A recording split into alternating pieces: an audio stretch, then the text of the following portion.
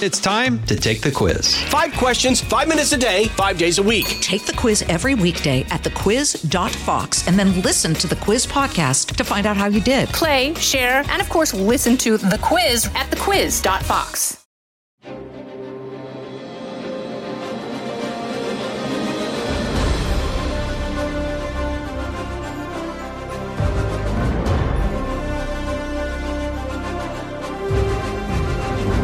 Fox News Podcast presents Bret Baier's All-Star Panel. America's got to be in the lead if you want to deal with these threats. We're going to lead. The mourning is over. The Shiva is done.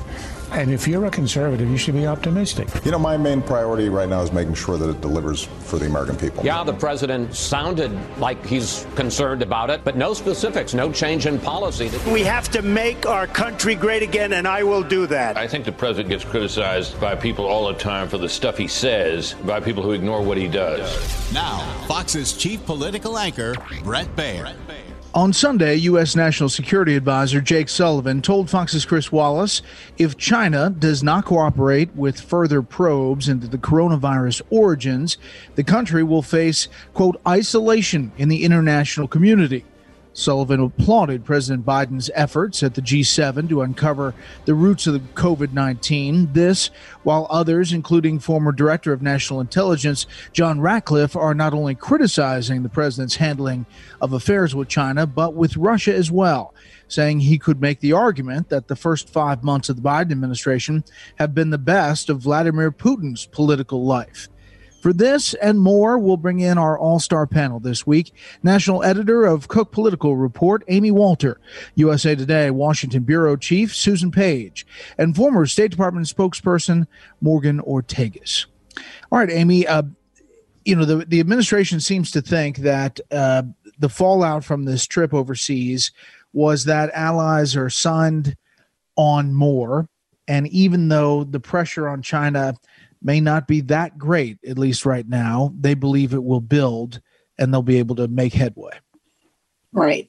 And that's with the assumption, of course, that the rest of the G7 nations, the theory being that they have such a much better relationship with this American president, that they feel like they know what they're dealing with a president that kind of comes from the mold of previous American presidents. And of course, many of them have known Joe Biden as vice president.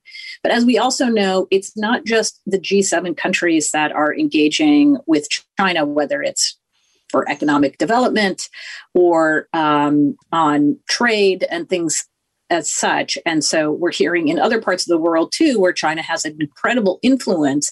How indeed does America and its allies have an influence there? It's one thing for the allies to agree that together, potentially bonding over certain issues where we find China to be egregious, but getting the rest of the world to buy in is going to be a big challenge.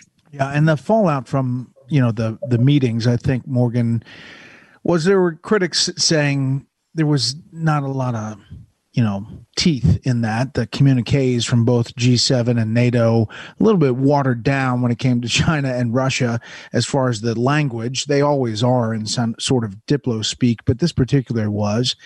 Your thoughts on, where we are now?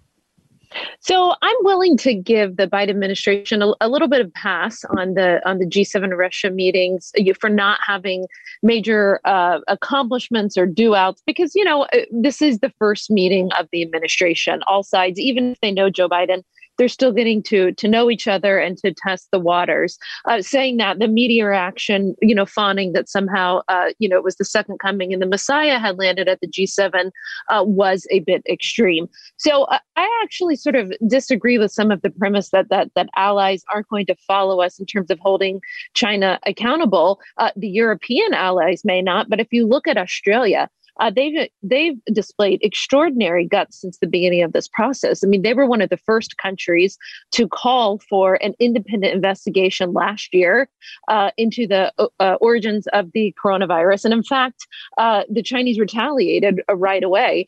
And I think when you look at the Quad, which went dormant for 8 years under Barack Obama, and we revived the Quad in the Trump administration, when you look at India and others, I think a lot of countries are willing to stand up if America will lead. So listen, as diplomacy goes, I understand that especially at the beginning of an administration, you're going to have a lot of big meetings. But if re-engaging and allowing Nord Stream 2, if not holding Russia accountable for cyber attacks, if doing European EU trade deals with China during the middle of Hong Kong just losing all of its autonomy and democracy, and no statements about the genocide in Xinjiang, if that's what's coming out of our European allies and out of the G7, it might be a very toothless 4 years.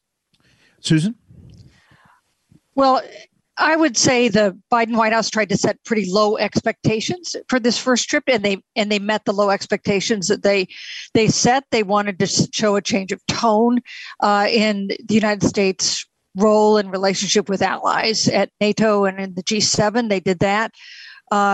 They did not, the White House did not argue before the meeting with Putin that it was going to have some big deliverable at the end of it to show success or failure. It's the beginning of a process. They say that President Biden was reasonably tough in private with Putin, and certainly the dueling press conferences afterwards were quite different in tone from the Helsinki press conference that President Trump held with Putin after their meeting, and that is something that the Biden folks are pointing to as a good thing. A lot of people maybe don't pay attention to these big overseas movements and what's happening, although origins of the coronavirus seems to be top of mind for a lot of people as we get through this pandemic, Amy. But here at home, people are concerned about the price of things, inflation. They're concerned about crime in the streets of a lot of big cities. And it seems like the administration is starting to say these two things may be a problem. That's right. You're going to hear the president this week is making an address on the issue of crime. We're watching in many of these, even in Democratic primaries, where the issue of crime has taken a central starring role, including the New York mayoral primary, which is happening on Tuesday. And the issue of inflation continues to be one that it's sort of another intra-party battle here between those currently in the White House, especially those who were around in the Obama era, feel like Obama was criticized for not bringing the economy back quickly enough. So they want to go all in, go as hard as possible, run the economy as hot as possible, versus those who came of age really during the 70s and 80s, or also were around during the Clinton era, saying, look, there are real signs of inflationary pressure. That's going to be a real problem to bring the economy back. We know that the Fed last week, Jerome Powell saying, look, we expect to see a little higher than normal inflation for the rest of this year. But there was not a panic about, oh boy, it looks like it's going to go off the rails. But look, if you are in administration going into negotiations right now on big spending packages, we're talking trillions of dollars that are involved in these different infrastructure plus packages. This is where you're going to get potentially even Democrats saying, I don't know, I'm feeling a little bit nervous that we're spending a whole lot of money at a time when people are seeing, the price of everything from gas to, day-to-day sort of things that they're trying to buy. There's still a backup there in terms of the supply chain, and let's not borrow trouble. Mm-hmm. So I'm very curious to see how that discussion gets into the infrastructure debate that right now has really just been between Democrats and Republicans, but could become much more focused on some of the intra-party concerns. Guys, let's hold it right there. We'll continue after this. Susan, there's an effort to, at least now, pull up a chair and join me, Rachel Campos Duffy, and me, former U.S. Congressman Sean Duffy, as we share our perspective on the discussions happening at kitchen tables across America. Download From the Kitchen Table, The Duffys, at foxnewspodcasts.com or wherever you download podcasts. Now pass something that is bipartisan in a scaled back fashion of infrastructure specific, and then do something else in a big package of more social aspect of $4+ trillion in reconciliation. Is that conceivable? Yeah, it's conceivable. I mean, the persistence of these bipartisan talks in various formulations, I think that's been a little bit of a surprise. They've been written off as doomed a couple times, but they are still going on. You now have a group that includes 11 Republican senators participating and trying to reach a bipartisan deal for roughly $1 trillion. That is, even today, a lot of money. And if you can get a bipartisan deal through, then you will definitely see a push by Democrats for a bigger package that would be moved along just by using reconciliation, depending only on Democratic votes. And in fact, one of the dynamics you see now, which is so interesting, is progressive Democrats demanding a guarantee that if they support this $1 trillion package on a bipartisan way, on the bipartisan track, that everyone will remember they're now committed. Democrats would remember they're now committed to this follow-on package with just Democratic votes.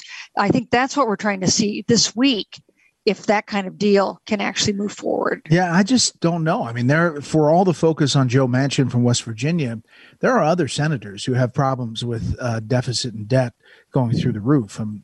Maggie Hassan in New Hampshire. You've got Kyrsten Sinema in Arizona. Mark Kelly is up for re-election in Arizona. There are a number of different senators who actually have not been the focus of the attention, Morgan, but they are kind of in the shadows, waiting to see how this deal comes together. Yeah, and I think always it's inevitable that 2022 dynamics come into play. As you said at the very beginning, Brett, we have, and Jim Jordan even tweeted this earlier today, steel prices up, lumber prices up, construction prices are up. I mean, what's going on around the rest of America, outside of the Beltway, as people are trying to refurbish their home or trying to get the economy, their businesses going again in a post-COVID economy. These are the real world things that people are thinking about. And so when you hear these, I think for a lot of Republican senators and members of the House who are very obviously anxious to take the House back in 22, when you hear these trillions of dollars being thrown around for infrastructure, I think smart members, both Republicans and Democrats, know that back in their home districts, you're really struggling to get the lumber that you need for the addition to your garage, right? Or whatever it may be. And you may be struggling to fill up the gas tank again, there may be lines. So I try to look at this and sort of how are real Americans thinking about this, and certainly with prices the way they are, that's going to come into play when these infrastructure bills come up. Yeah, I mean, if people say no taxes, but the price of something goes up, I mean, essentially that's a inflation tax, Amy, and that when you feel that at your kitchen table, it affects people's thinking. We also hear about, obviously, the restaurants and having a hard time getting workers, but it's not just them. Airlines are canceling flights left and right because they don't have enough people working at the time. So that affects a lot of people too.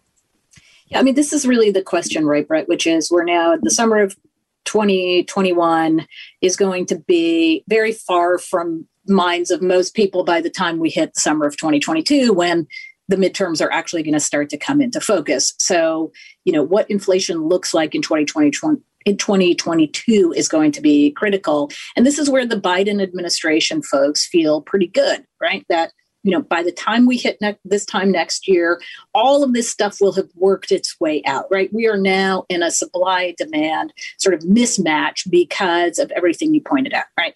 People are desperate to get out of their homes, but at the same time, workers haven't come back to places like restaurants and resorts and things like that. And that once we get that rebalanced, things are going to look normal. There aren't the kinds of pressures on the economy like we saw back in the 70s. At the same time, we're living in a new era now, Brett. Like, I don't know how often. I'm just thinking about my own travel, which has been curtailed because of the pandemic. But I don't know how much business travel I'm actually going to do again. And I talked to a lot of folks. Actually, one of the first questions I ask almost anybody is, so are you traveling for work anymore? And if so, how is that happening? And so if you're an airline industry that's been counting on, all these folks, flying to Chicago for the day, who now say, you know what, I'm just going to do this on Zoom. That has a bigger trickle-down impact on the economy than what we're expecting. That's very different from, a bunch of folks who are saying pent-up demand and they want to go out to a new restaurant or go, on that family vacation that they take once every year. So, Susan, does this all factor in to that argument up on Capitol Hill that, the big social ticket thing, maybe we shouldn't be doing that now? Well, for Republicans, for sure, for some moderate Democrats, but it does not convince liberal Democrats that they shouldn't be for as much spending as they can possibly get. They came into this new administration with the most ambitious plans, FDR style plans, and they haven't given up on those. Although it's been hard to get this infrastructure bill through Congress, and there's more to follow that. They look at other big priorities, including the voting rights bill that comes up tomorrow. Almost no chance that gets through the Senate. Governing is hard, for sure.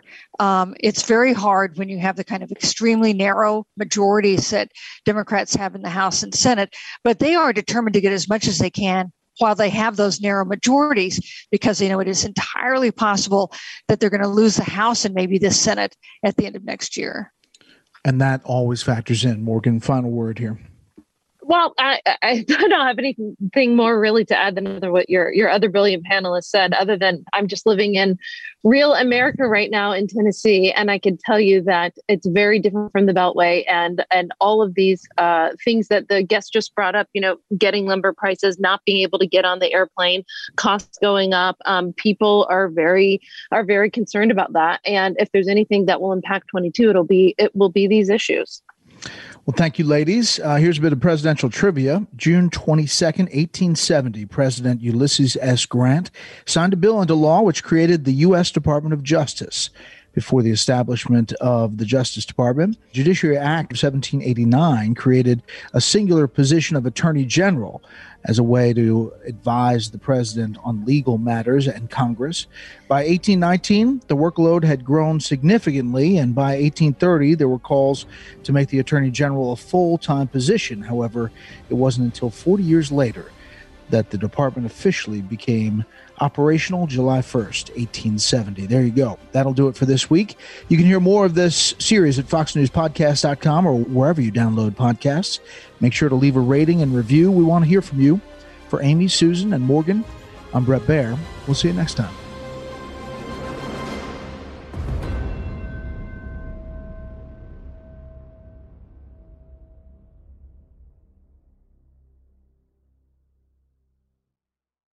Hey, it's Clay Travis. Join me for Outkick the Show as we dive deep into a mix of topics. New episodes available Monday to Friday on your favorite podcast platform, and watch directly on Outkick.com/watch.